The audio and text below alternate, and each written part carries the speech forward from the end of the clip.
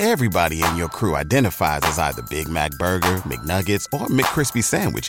But you're the Filet-O-Fish Sandwich all day. That crispy fish, that savory tartar sauce, that melty cheese, that pillowy bun. Yeah, you get it. Every time. And if you love the Filet-O-Fish, right now you can catch two of the classics you love for just $6. Limited time only. Price and participation may vary. Cannot be combined with any other offer. Single item at regular price. Ba-da-ba-ba-ba. 2 missing juveniles. We had a sense of urgency. We need to find them. Liberty Rosalind German. Something's different about this. Abigail Joyce Williams. Can they make it through the night? Last seen at the High Bridge in Delphi, Indiana.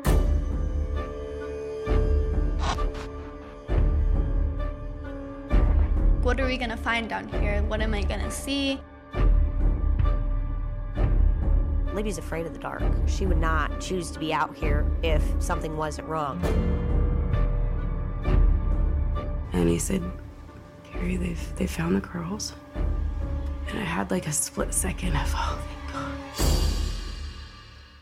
Joining us today is one of the hosts of podcast Down the Hill, the Delphi Murders, Barbara MacDonald. The podcast takes a deep dive into the case of Liberty German and Abigail Williams in Delphi, Indiana.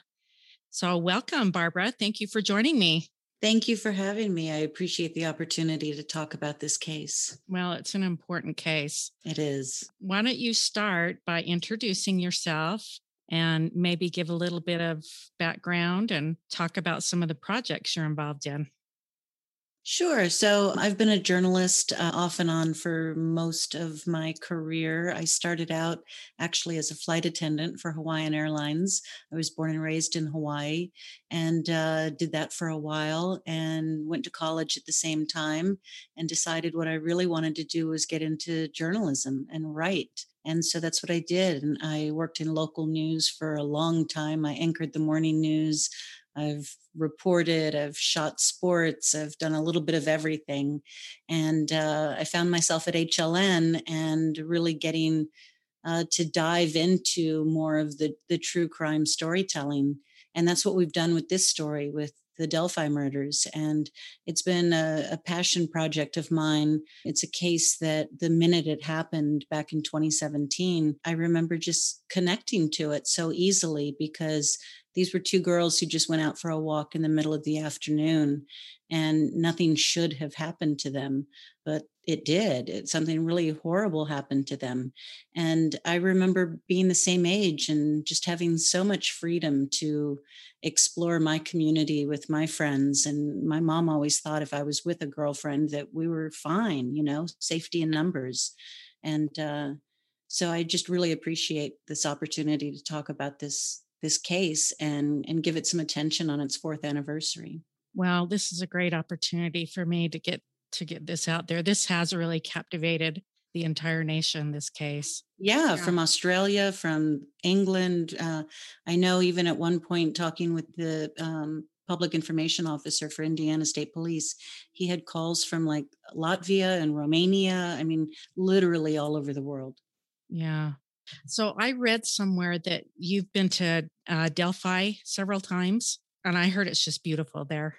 It is. It's a really lovely small community. It's a town of about 3,000 people. It's about halfway between Indianapolis and Chicago along Interstate, I believe that's 65, if I remember correctly. And yeah, I've been there about 6 times now at different times of the year. And the people are lovely there. They're very welcoming. Although they're very firm with the media that they expect you to cover this story from a position of respect and honor of these girls. And as long as you do that, people are very welcoming. But they do make it known that they are watching. And that's an important piece of the story as well. That's great because it doesn't seem like this story has gotten the type of coverage that some other stories get. It's just been respectfully covered by every medium that I've read and seen. So I know that the police have been pretty quiet about any leads or evidence that they have. And I respect that. I think it's great. They don't want to do anything to harm the case. But well, and that's an important point. And it's something that I think a lot of people who watch the case, who follow it, want something to be released, want more information, thinking that that's going to end in naming who did this or making an arrest. But for law enforcement and the prosecutor involved in this case, they're not looking at naming a suspect or making that arrest. They're looking at the long game of making a conviction. And that's what they're focused on. And so, yeah, they say that by releasing more information now, it could absolutely jeopardize that long game. yeah, that's very respectful to do that. And I have no doubt that they're going to solve this. I mean, as I've read, it seems like and we'll get on to the prosecutor that you spoke to, but he seems very confident that it's going to be solved. Everyone we talk to is very confident it's going to be solved. Some worry that it might be a while before that solution comes to fruition, but that there is a lot of confidence among the investigators, among the families, and among the prosecutor that, yes, this case will be solved.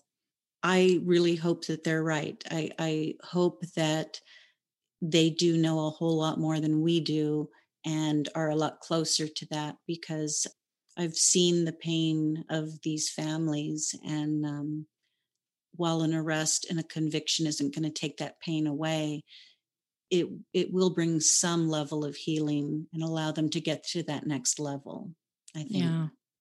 So that brings me on to the next issue. Did I hear this correctly, that you just happened to run into, now let's see, what's his name? The prosecutor? Nick McClelland. Nick McClelland. Did you happen to bump into him on a trail? No, it wasn't quite like that. We did have somebody make a phone introduction to him first, but then he agreed to meet us on a street corner. To see whether or not he wanted to agree to an interview. Oh, okay. So we met him on the street corner, Drew and I, my producing partner, Drew Iden, and we talked to him for about 15 minutes. And, he was concerned that he wasn't going to give any new details of the case. And he said, so I don't want to do an interview where I'm just saying no comment, no comment.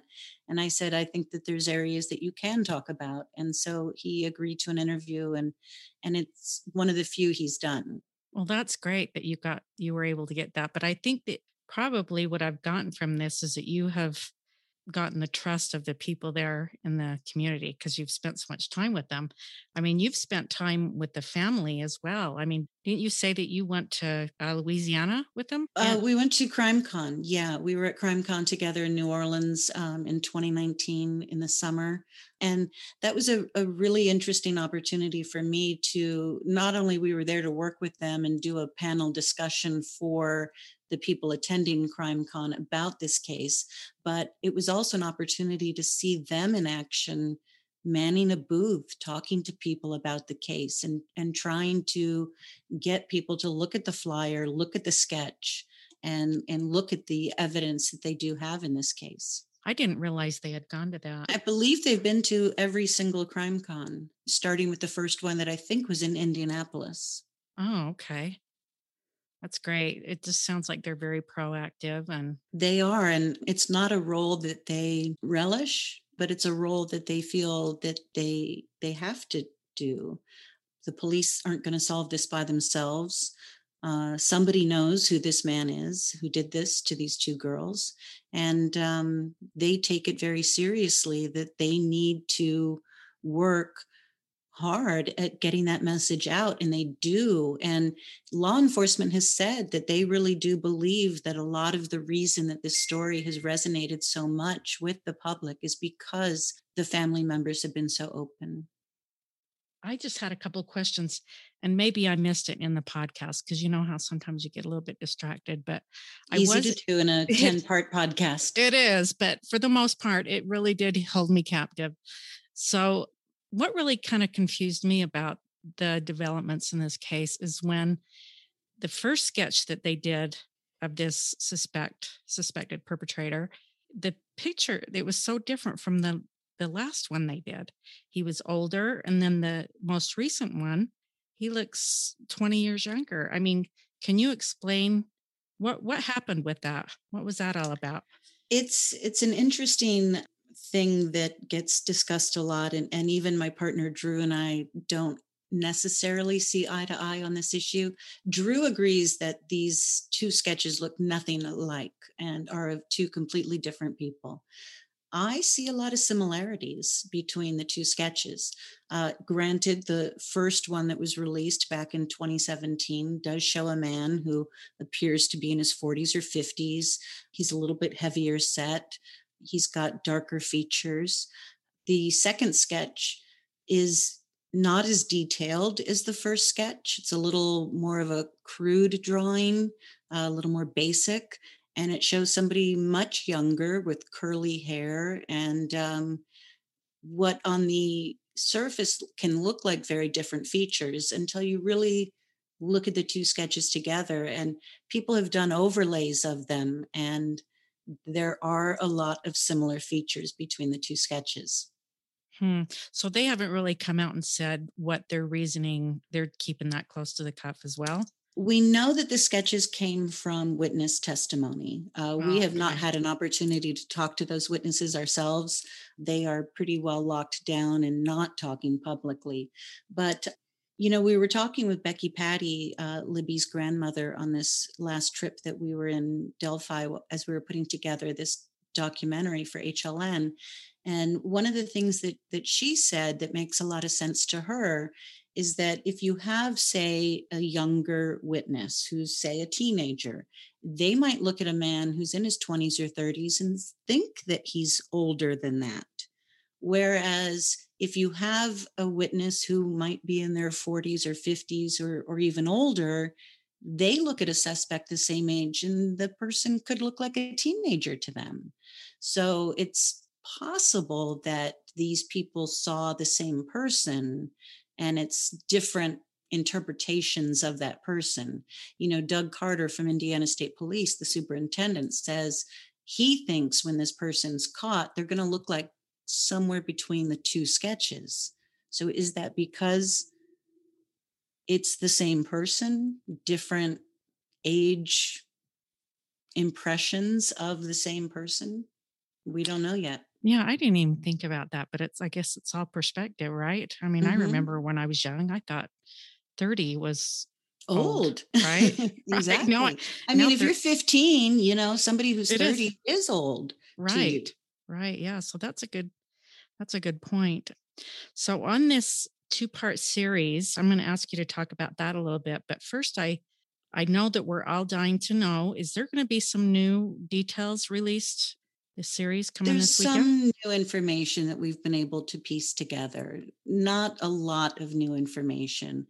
Obviously, if law enforcement was going to release something huge in the case, they would have a press conference and it would be something that probably everyone would get at the same time.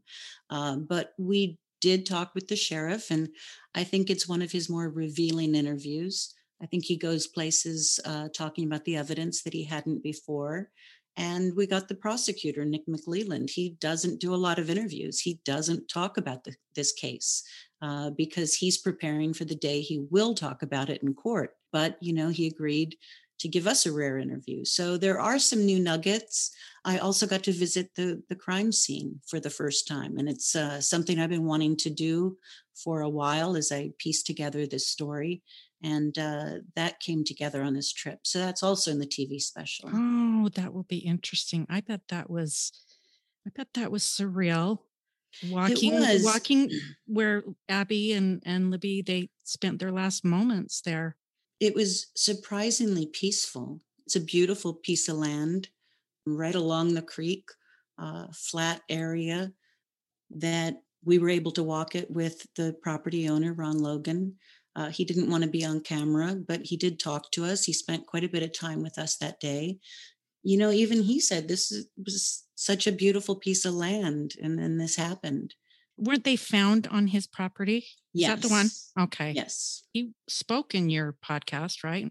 In one of your episodes? No, he did not. We did try to talk to him. Oh, okay. He's In the very beginning, when this happened, he was very open and giving a lot of people tours of the area, talking to media, and he's had some not pleasant experiences in his life as a result, and he doesn't really want to deal with the media much anymore. Well, I don't blame him. Did I read correctly that he was a suspect at one time, or was that just sure rumor? Everybody in town was. They were found on his property, and he did give some inconsistent statements in the beginning, according to law enforcement, about where he was. But he has been checked out. He has not been named a suspect ever in this investigation. And, he, I think, would like for this not to have ever happened on his land. Oh, I can imagine. You would never feel the same about your property. That would be what you would think about every time you went into your. And he's lived there since, I forget what year he moved in, but it was like in the early 50s. So he's been there a very long time. Yeah, that is a long time. So I kind of want to switch gears a little bit because I was curious. So Libby, I believe it was Libby, she used her camera to take a picture, and she was able to get some audio with Snapchat. And I know it was touched upon in the podcast. What is your opinion as to why she did that? Was she just happened to be filming, or did she have the wherewithal to know that there was something up with this man and she needed to get him on film somehow? I'm not positive why she initially hit the record button. I've heard from investigators and family members who see it both ways, that either she was just recording her and Abby having a good time, and he walked into the frame. And I think once he made his approach, regardless of why she was recording, she knew, I need to get him on film.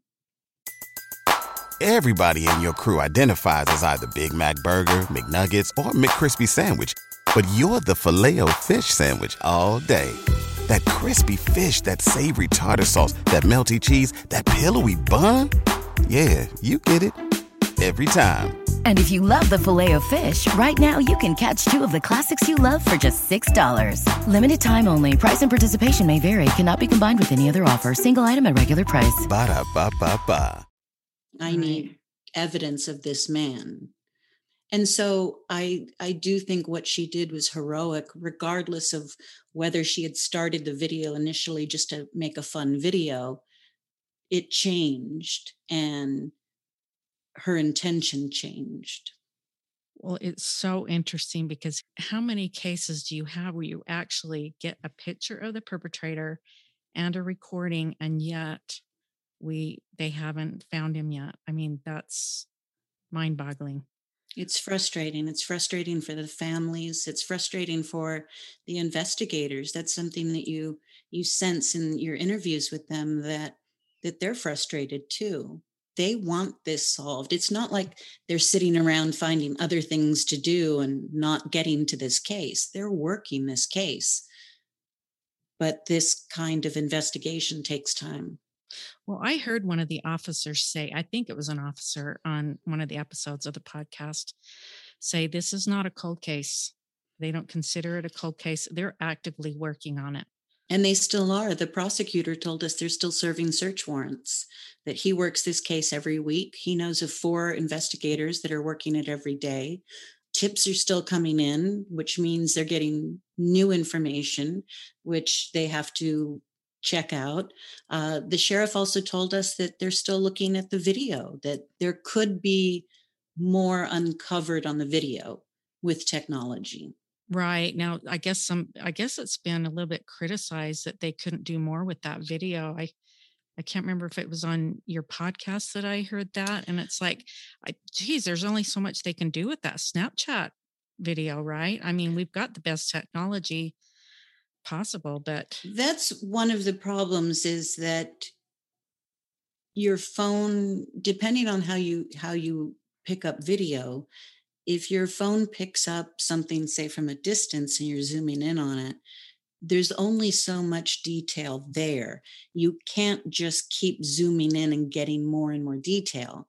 at some point you lose all detail by zooming in. And that's what they're dealing with. This was something, I don't believe it was a case where the man was right in front of her and she was able to hold her phone up and get a clear image of him. I think this was something that he came into the space in which she and Abby were on the bridge.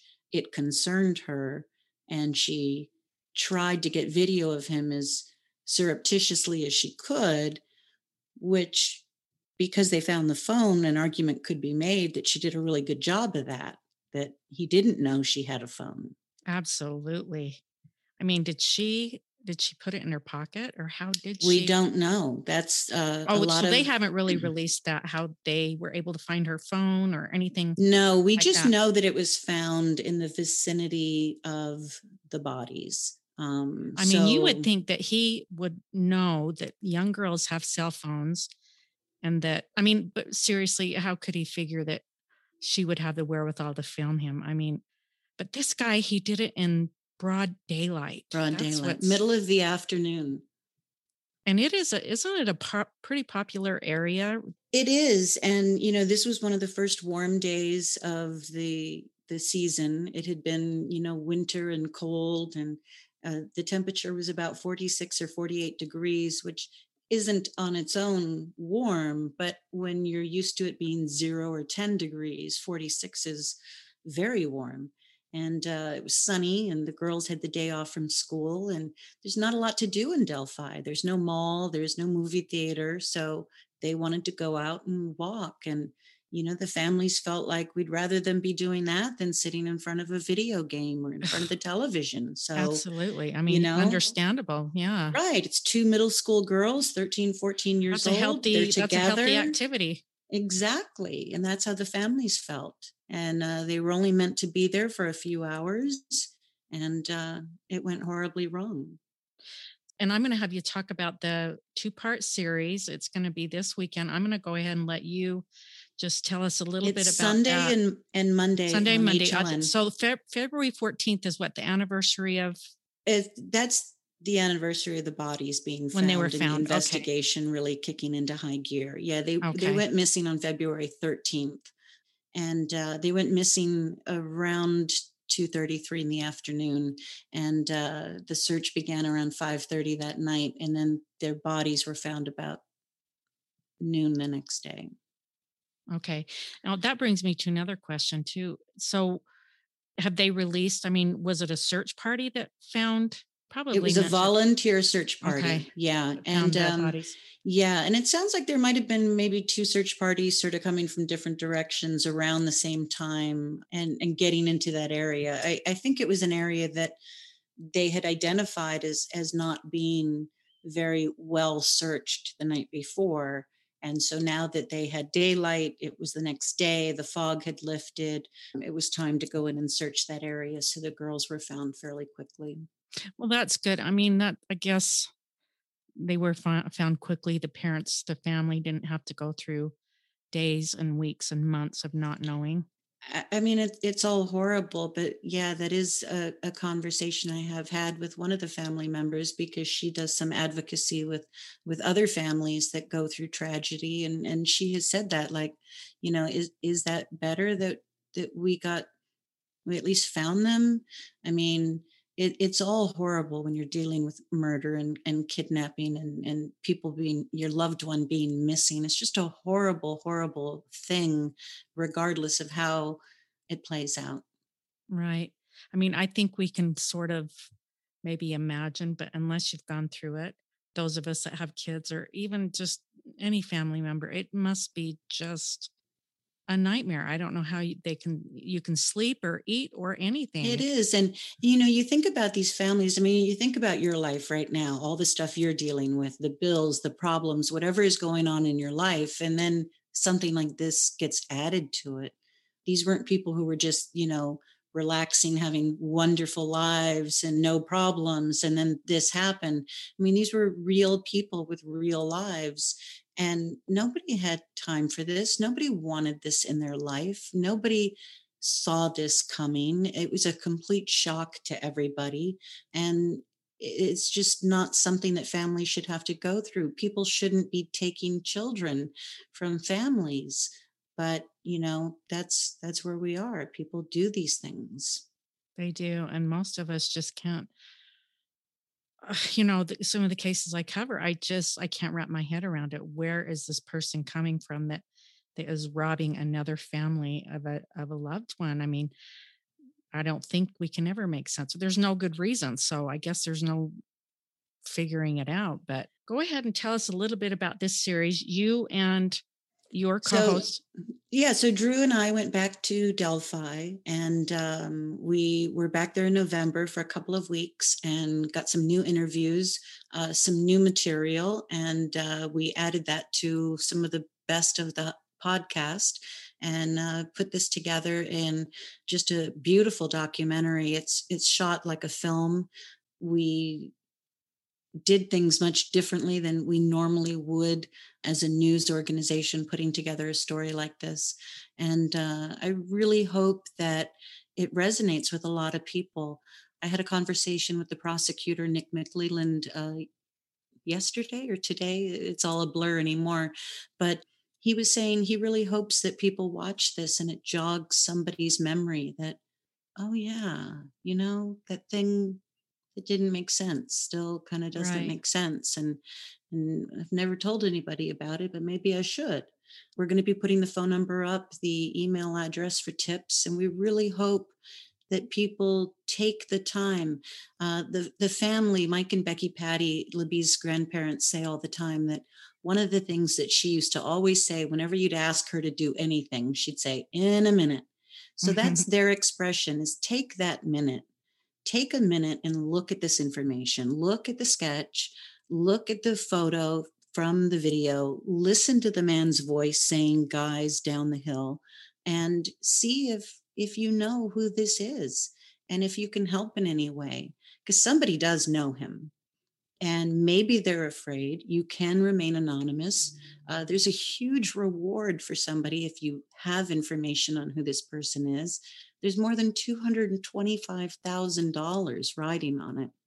Oh, wow. So it seems like there's a lot of motivation for somebody. That's a big incentive. Exactly. Regardless of the reward, I mean, it would just be rewarding in and of itself to be able to bring a little bit of peace to these families. Bring some movement in this case or something. But speaking of the tip line and the email address, why don't you go ahead and give, if you have that there? Oh, hold on.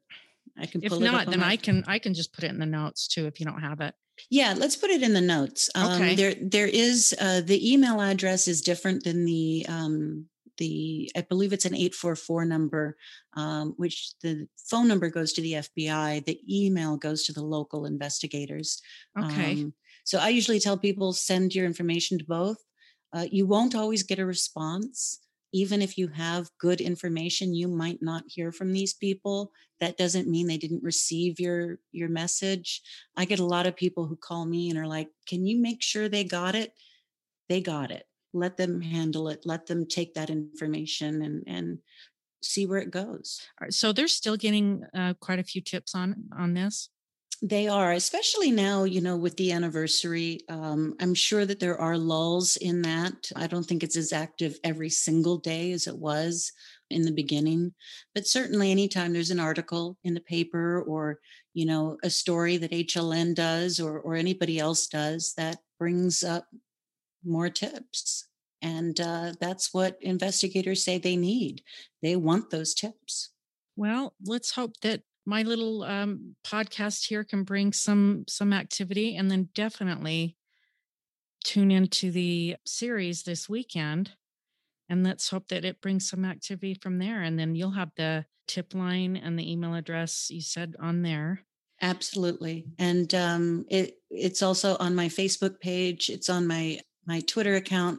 The information is out there. Take a minute and look at it. I mean, these two girls did not deserve having this happen to them. Abby and Libby deserve justice. Their families deserve what little peace that justice will bring, but they need a break.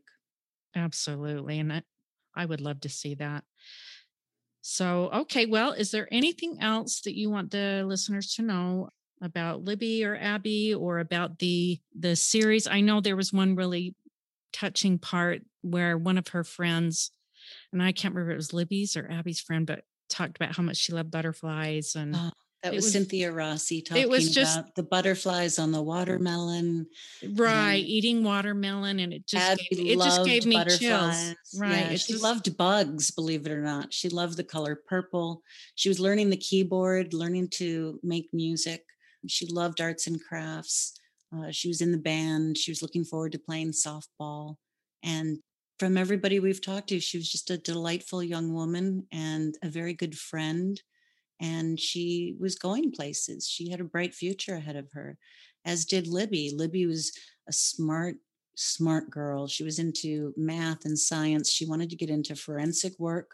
She wanted to use science to help people, either as some sort of a forensic investigator helping to solve crime or solving cancer, finding cures to diseases. That was what she wanted to do with her life. And she was so loved. We have spent so much time with her family and celebrated holidays with them. And she is so present in their life every single day. She had a big personality, and that still felt in her home. And it's just sad that these two wonderful young women don't get to live their futures. They were robbed, and we were robbed of whatever they could have. They could have contributed positively to society, and they would have had families, and they would have been just lovely, lovely people, and they didn't get to do that. It's awful. It's sad and awful for the family. Once again, I just want to tell my listeners, please tune in this Sunday and Monday, the 14th and the 15th, right? 10 p.m. on HLN. And if you miss part 1 on the 14th, it replays just before part 2 on the 15th. Okay. Now, HLN, that's a cable. That's on cable, right? Yes. Okay. We're the sister network of CNN. So we're usually on your cable provider near CNN, usually 1 or 2 channels above it. Okay. I really enjoyed the podcast, and I'm sure that this is just going to be an enhancement. Yeah. Yes, it is. I think this takes the story further. I think a lot of people are going to, who listen to the podcast, are going to be interested to see some of the places that we visited and see the area where this happened. Absolutely. It'll be so interesting. It's been fascinating to hear your first-hand accounts of visiting Delphi and spending time with the families. And I would love to interview you again when this case gets solved. Absolutely. Absolutely. Hopefully that's soon. Everybody in your crew identifies as either Big Mac Burger, McNuggets, or McCrispy Sandwich. But you're the Filet-O-Fish Sandwich all day. That crispy fish, that savory tartar sauce, that melty cheese, that pillowy bun. Yeah, you get it. Every time. And if you love the Filet-O-Fish, right now you can catch 2 of the classics you love for just $6. Limited time only. Price and participation may vary. Cannot be combined with any other offer. Single item at regular price. Ba-da-ba-ba-ba.